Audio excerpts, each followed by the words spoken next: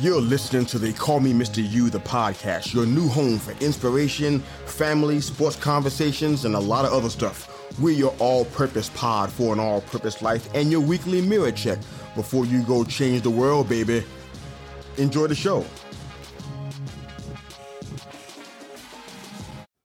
On the next episode of They Call Me Mr. You, we're going to use this time in this episode to address one of the most important topics we'll ever discuss here. You. Not the you that wants to be financially prosperous and conquer every enemy, or the you that wants to know how to be the best baller they could ever dream of being, but the you many never get a chance to see. The you that suffers in silence. The you that lies to their friends and lies to themselves. The you that's desperately in need of a breakthrough, so much so that they feel it might all be over if they don't get it. The you that has to be honest about where they are and they need to have help from someone just one more time. These are the kind of episodes that make our motto of being the all-purpose pod for an all-purpose life all the more real. I promise you today, if you decide to press play, you will never be the same as you were before you pressed it. Let's dig deep into the episode of They Call Me Mr. You, which starts right now.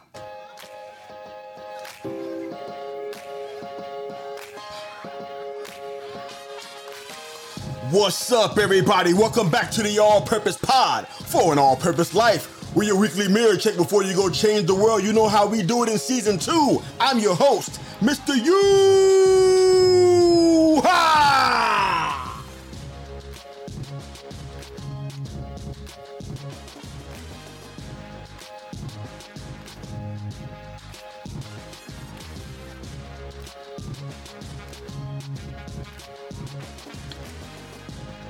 Oh yeah. Welcome back to the All-Purpose Pod for an All-Purpose Life. We're your weekly mirror check before you go change the world, baby. Hope you guys are doing great out there. Thank you so much again for joining us. Wherever you are, however you're hearing our podcast for today. Thank you again for making They Call Me Mr. You part of your morning, your day, and your week. We appreciate all of the love and support that we're getting from you guys. We're loving it. As we said from the outset, this is one of those episodes that I think is going to really strike a chord in the lives of people I know, people you know, maybe even you, the listener, the subscriber. This is really important, guys. I say that from time to time that we have those episodes that are just that episode, the one that's going to blow your mind, rock your world, knock your socks off. Well, I don't know if those things are going to happen here, but this is that episode that I really believe we need to hear it and perhaps maybe even hear it on loop. There are so many areas that we can cover on any given episode of They Call Me Mr. You. There's never a shortage of things that we can discuss and talk about. But if you don't mind, I want the opportunity today to teach. I know the world around us is going bat crazy. Confusion at every turn, glimmers of hope that tomorrow can be better than today, news stories that blow your mind or make you feel a little bit numb.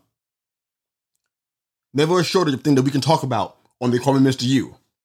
But today I want to teach about 3 things that I honestly believe you need to learn and I need to learn while we still have the chance.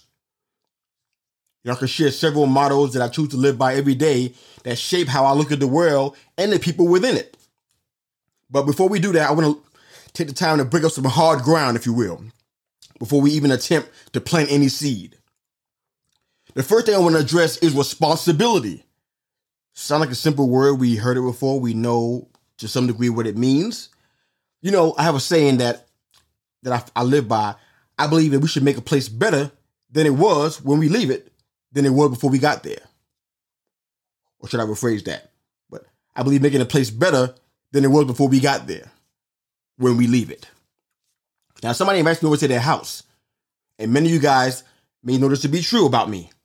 I'm going to try to wash dishes, sweep floors, straighten up chairs, hold the baby, pick up whatever I can so that when we leave, the owners of the home that invited us have to do much less than they did before our arrival.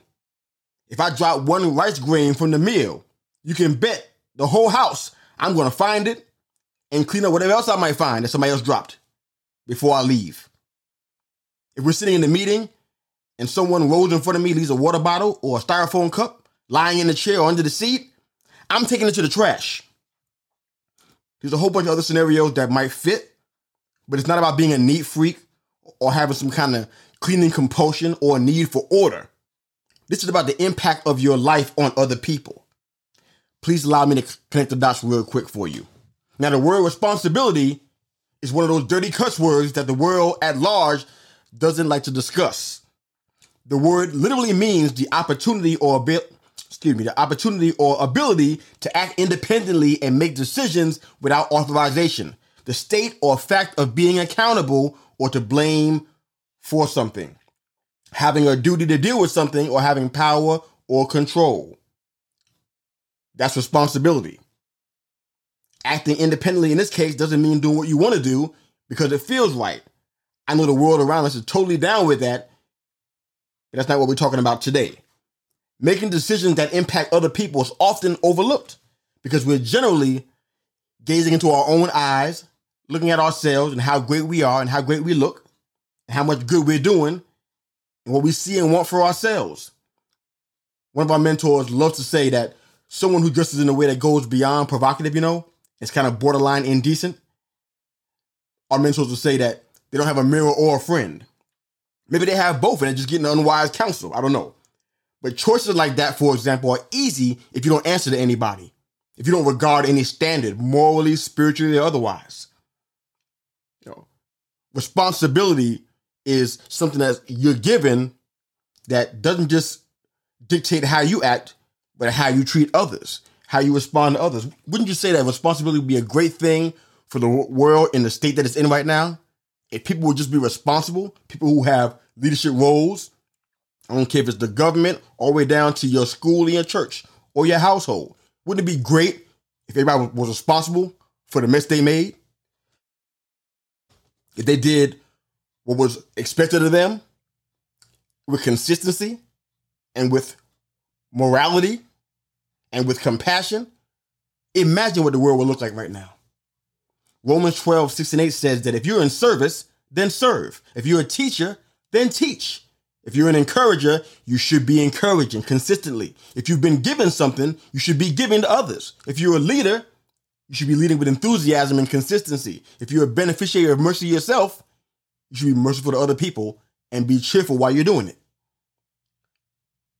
That's responsibility. The second thing is accountability. Now, accountability is the maternal twin of responsibility. When there is none found in a situation, there's normally chaos and massive liability. Codes and creeds don't mean anything without accountability. That's why you can find so many blatant abuses of authority in military circles, in law enforcement, in the political arena, even in your local fraternity and sororities. You can have a long list of values, mottos, creeds, decrees, and foundational recommendations. But if there's no sense of duty or purpose, you're bound to see disaster rear its ugly head sooner or later. Responsibility and accountability go hand in hand. It simply means, at its core, being trusted to do what's right and what's required.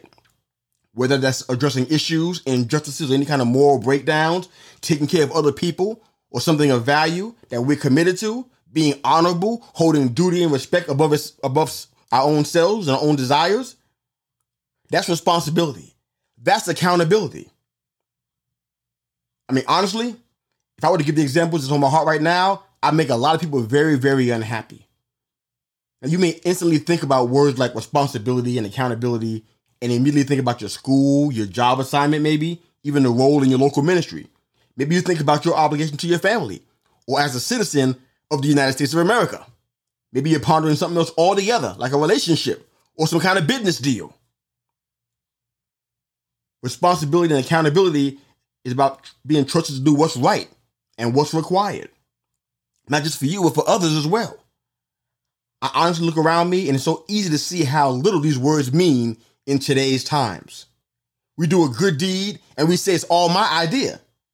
We do something wicked and we say it was the devil's idea. We sit on projects and passions that God has given us that have been birthed inside of us and we say it's God's idea, but we're just simply waiting on him. No accountability toward our responsibility, our role in each situation here. You know, when I read certain books of the Bible, some of the judgments sound really harsh. Maybe you can relate to that. People get demolished and all they did was this. That person lost everything, but all that happened was that. We look at everything from a view of what we can see rather than what actually is. That's kind of part of where the problem is. We give ourselves a break for not digging deeper, and that's wrong. That's really wrong. We say the devil's in the details, so we avoid having to confront the devil, if that makes sense to you. There was no accountability to anyone. Even in those times that we read about in Scripture. A common preface in that time was that, you look at Judges chapter 17, verse 6, it says that in those days there was no king in Israel. All the people did whatever was right in their own eyes. I'm not sure that we're not seeing a microcosm of that right now, of that kind of mindset right now.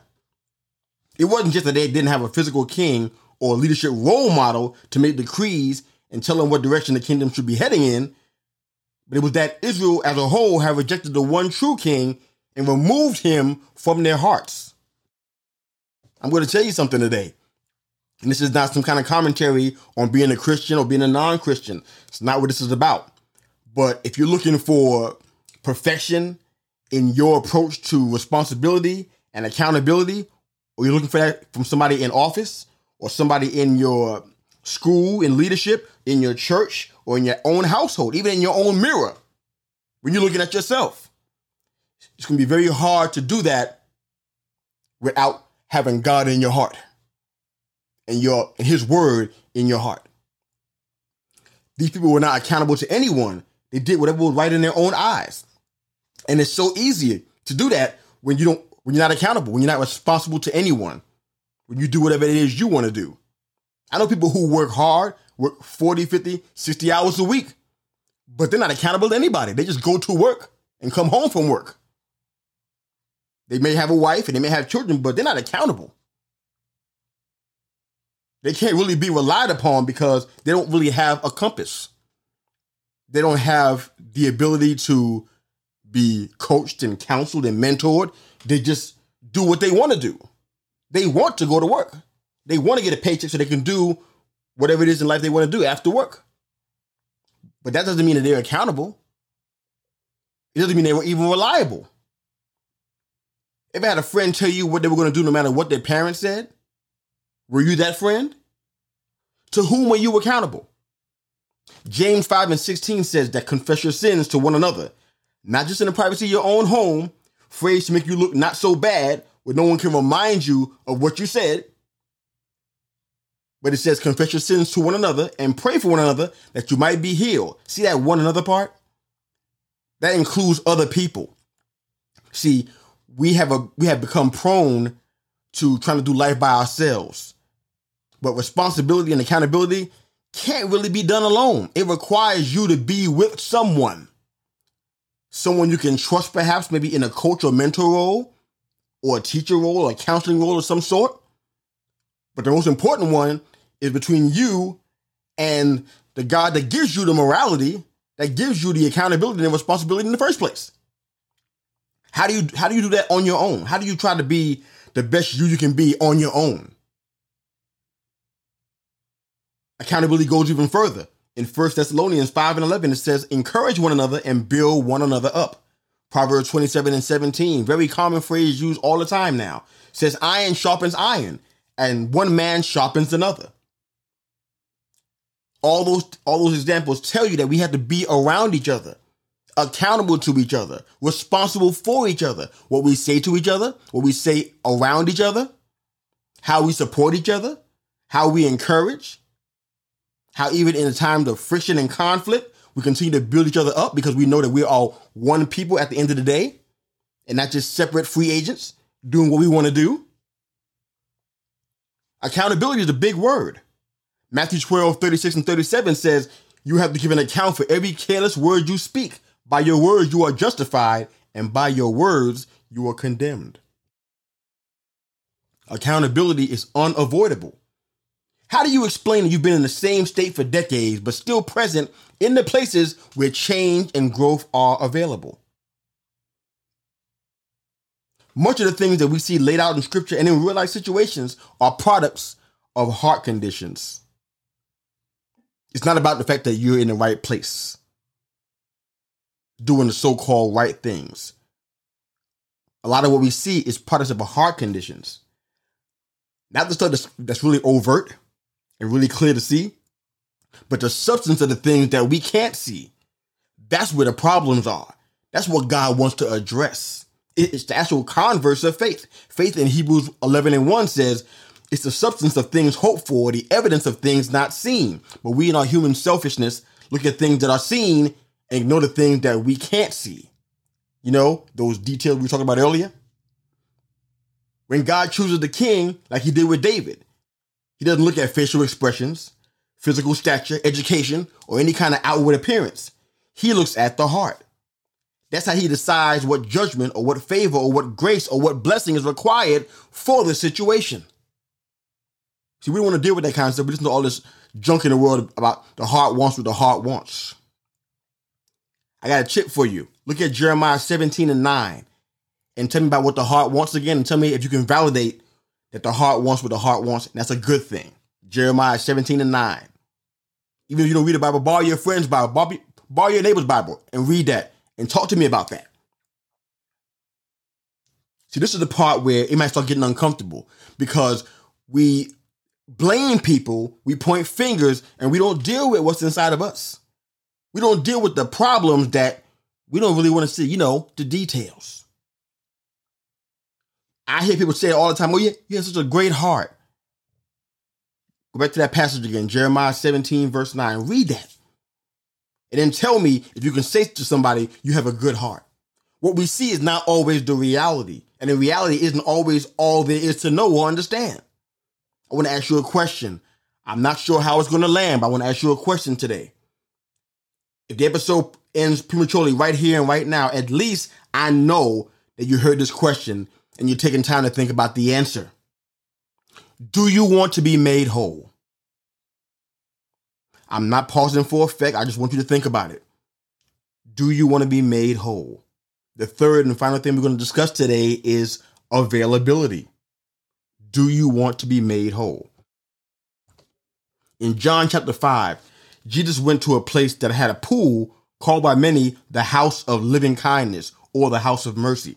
The pool was surrounded by 5 covered porches. Hundreds of sick people lying on the porches consistently, constantly, all the time, paralyzed, blind, impotent, crippled, waiting for healing to show up, putting their lives completely on hold to a grinding halt, waiting for healing to happen for them. Now, if you have a covered porch in the back of your house, like many do, what do you do in your covered porch? Is that a place you escape from all of the noise in the house, all the kids in the house? Is that where you escape from your reality? Is that where you go and decompress and just try to your darndest to forget everything that went on the job, everything that went on the interstate when you're driving home? You may not want to forget. You may not want to admit this, but it's painfully easy to get comfortable on the porch. You can get distracted. You can begin to daydream. You can grow to not care about your agenda or your plans or your hopes and just get acquainted with the quiet. You can lose track of time. It might be how it is on your porch. That's definitely what happened on those 5 porches. It was said that an angel of God would periodically descend into the pool to stir up the waters. And the first one who stepped into the pool after the water swirled were instantly healed. I don't know about you, but for me, it immediately gives me a vision of a sporting competition. Last one in is a rotten egg, or the one that doesn't get healed. A race to the finish kind of thing. It's important to understand that this level of miracle was few and far between during these times. The times we had prophets speaking constantly and consistently were almost little to none during this era. It wasn't much different than the lottery. Except in this case, 1 in 1,000 chances to get healed. What was important is that the opportunity for healing happened periodically. Now, I doubt there was a calendar posted or regular emails being sent out. They had to be ready at a moment's notice, random, waiting. As a matter of fact, they may have to stay there every single day, every single night, because they had no idea when the healing opportunity was going to show up. So they put everything else on hold, essentially put their entire life on hold, waiting there to get healed or waiting there to die, all at the same time. Catch that visual. That's pretty impactful to me. Maybe it is for you as well. But they had to be ready and waiting, giving up on everything, every other thing they could be doing, in hopes that this day would be the day. I'll ask you again. Do you wish to be made whole? A man was disabled for 38 years, lying among the crowd of people who were all waiting for the same thing. Then Jesus asked the question, do you truly long to be healed? It seemed to be an obvious question to anybody who read it. He's been laying on the porch for who knows how long, how much of his life he sacrificed just to be in the right place to receive an opportunity. Of course he wanted to be healed, right? He's in the right place for it. He's around others who want to be healed too, right? So it should be logical. He wants to be healed, right? Do you think it's possible to be in the right place with the wrong mindset, and that's why you're not seeing results? Those 5 porches were places of misery. Misery-loving company, diseases, infestations, paralysis, crippling afflictions, unable to move, some unable to see. People just in need of help, flat out. Now, if you read the passage yourself, you know that Jesus asked the impotent man of 38 years the question, do you really want to be made whole? And Jesus told the man to get up and walk, and he did, instantly healed. Now, you may be thinking, oh, because he was over there with all those people in that crowd, that's why he got healed. Is that why he got healed? He didn't ask everybody, he just asked that one person. He answered to Jesus that he didn't have a man to help him into the waters. So he continued to miss his opportunity year after year, season after season. Now, before you begin to pity this man, ask yourself if you are as honest as he was. See, he owned that he was impotent. Do you? He was honest about the fact that he needed help. Are you? He was real about the fact that his health was failing him. And he was clear that he was relying on the help of other people. Are you? Or are you walking in pride? It's not what he wanted. It's not what he wanted to be in life. I mean, maybe he had a wife and children. Maybe he had businesses. Maybe he had livestock. Plans for the future. But he sat on his covered porch year after year, season after season. He was able to confess where he was. And I really believe, I'm not trying to be a scholar or tell you something that you may not know, but it really feels as though, in that case, confession was made unto salvation for him. Because there were hundreds of people out there. Hundreds of them. In similar predicaments. And when Jesus walked away, they were still not healed. And all the time that Jesus went into crowds and healed everybody he could put his hands on, and everybody he could speak to, it seems to appear, from what we can get from the account, that those hundreds of folks still stayed there, not healed when Jesus left. Do you know how difficult it is for us to even be honest about where we are? If you're honest about that part, that could be a life-changing breakthrough for you. If you can just be honest that you're not being honest about where you are. We're still smiling in people's faces, saying God is good, all is well, I'm blessed. And as soon as we're out of that eye line, that old frown that's been stuck on our face for who knows how long returns back to where it was on our face, where it's been for so long. This man waited at the pool day in and day out, acknowledging his need for heavenly aid. He needed a miracle. And it wasn't a need that he easily forgot. It affected his eating, I'm sure, his sleeping, his ability to rest, his ability to think about other things, to have other plans in life. It was his sole mission in life at this point, to be healed. Maybe in his mind, he couldn't do anything else until he was set free from this 38-year affliction. Now, I'm going to stir up something right now with another question. Did this impotent man operate in faith or in unbelief? I want you to think about that a little bit. If nothing else, it just helps you when you're reading to think about things more competently, to dig in a little bit deeper, and not read in a surface way, but dig a little deeper.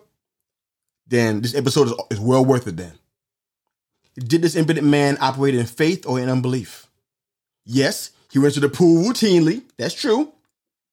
It sounds like faith, but in what? Was it faith in God? Was it faith in the angel? Or was it faith in the ordinances that everybody in the whole town had about how you get healed? And what's going to work for you if you do this? If you go to one of the 5 covered porches, you get healed. What did he have faith in? He followed a traditional standard of where you should go if you want to be healed. Essentially, he was on time for all the meetings. Yes, he heard about an angel of God that would heal what he was dealing with. But does that mean he was a believer? I mean, does it? There wouldn't be a need for sheep and goats or wheat and tares to be separated unless they were together all the time, right? Is it possible you can be routinely in a place where healing is possible and still not believe? Is that possible? I think so. Do you have any evidence at all that this man believed the gospel, even though he laid under that porch for so many years? He believed that from what he heard, that an angel of God will heal you if you're at that pool at the right time in the right season. But that's what we know. That's all we know. Maybe it's comfortable for us to be around other sick people like us. Takes the pressure off of trying to get up and crawl and fight and cry out. Perhaps being around folks like you makes it easier for you to forget your sin. It's all blended together with the sins of other people around you. Is it possible to be routinely in a place where healing is possible and still not believe? What if you don't get healed during the altar call? What if it doesn't happen at the healing conference? What if the word goes forth and hands are laid and you're still not healed? Is that a failure on God's part to do what he said? Is that another attempt by us to self-medicate? Or is there something still yet undiagnosed in our hearts that counteracts the thing we want so desperately, so badly? So here we are, full circle from where we started today. The importance of responsibility, accountability, and now availability.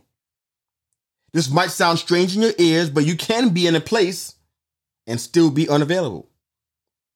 But do you believe that? Very few stay around after the party's already over to help clean up the mess they made. It's always a small percentage. Why is that?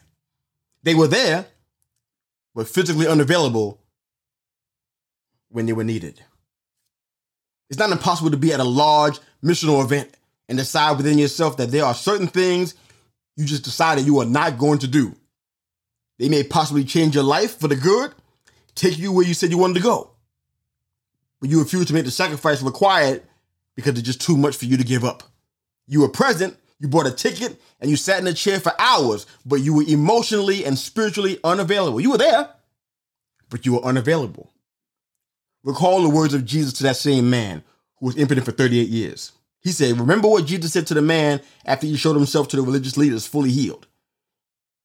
His words were, walk away from your sin so that nothing worse will happen to you. Jesus told the man after he showed himself to the religious leaders, he said, walk away from your sin so that nothing worse will happen to you. I'm not making a commentary on why the man was impotent in the first place. This seems to imply that sin was at the core of that, which takes us back to the responsibility, accountability, availability aspect of this episode.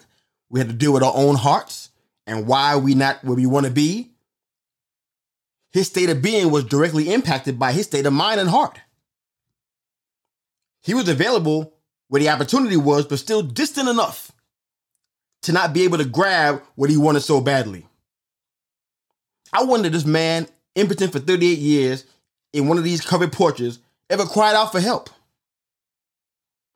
He told Jesus he didn't have a man to help him into the water. That implied that there was a man there that could help.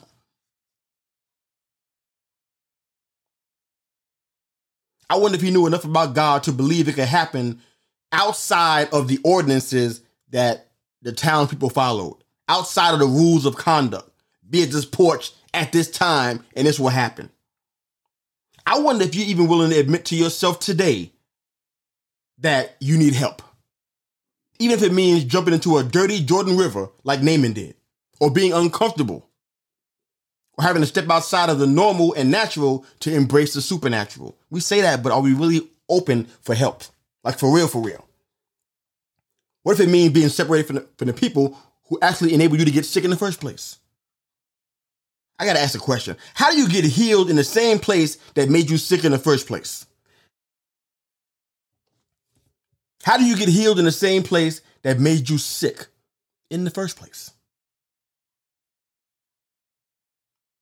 I mean, we have to start asking ourselves these questions, because we say it's not just about healing. This is about being responsible.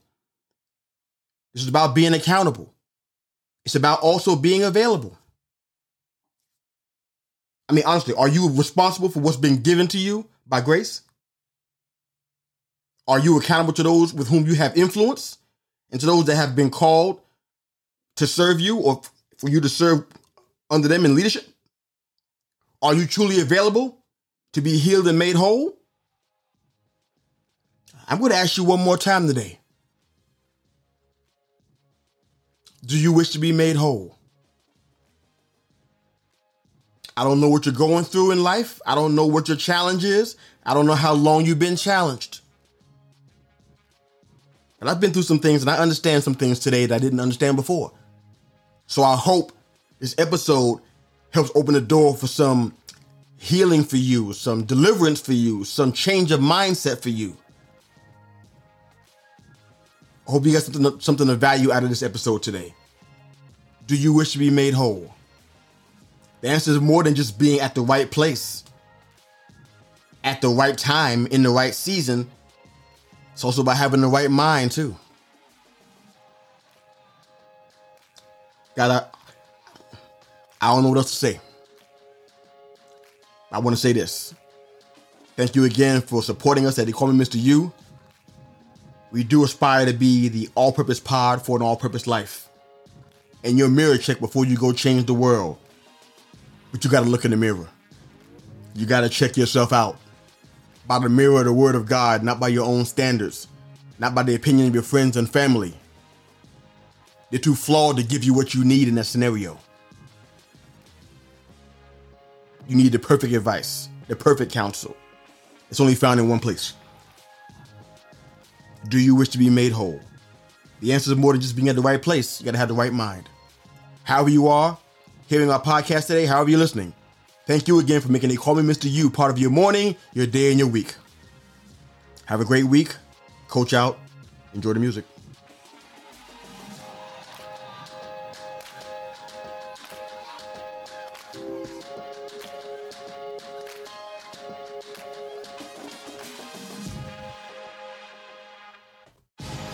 Thanks again for listening to They Call Me Mr. U, the podcast. Hope you enjoyed the show. Please like, share, and subscribe to our YouTube channel for all of our full-length live episodes. And of course, if you're an audio listener, wherever you enjoy your podcast listening, you can find They Call Me Mr. U, the podcast. Hope you enjoyed the show. Go change the world. Coach out.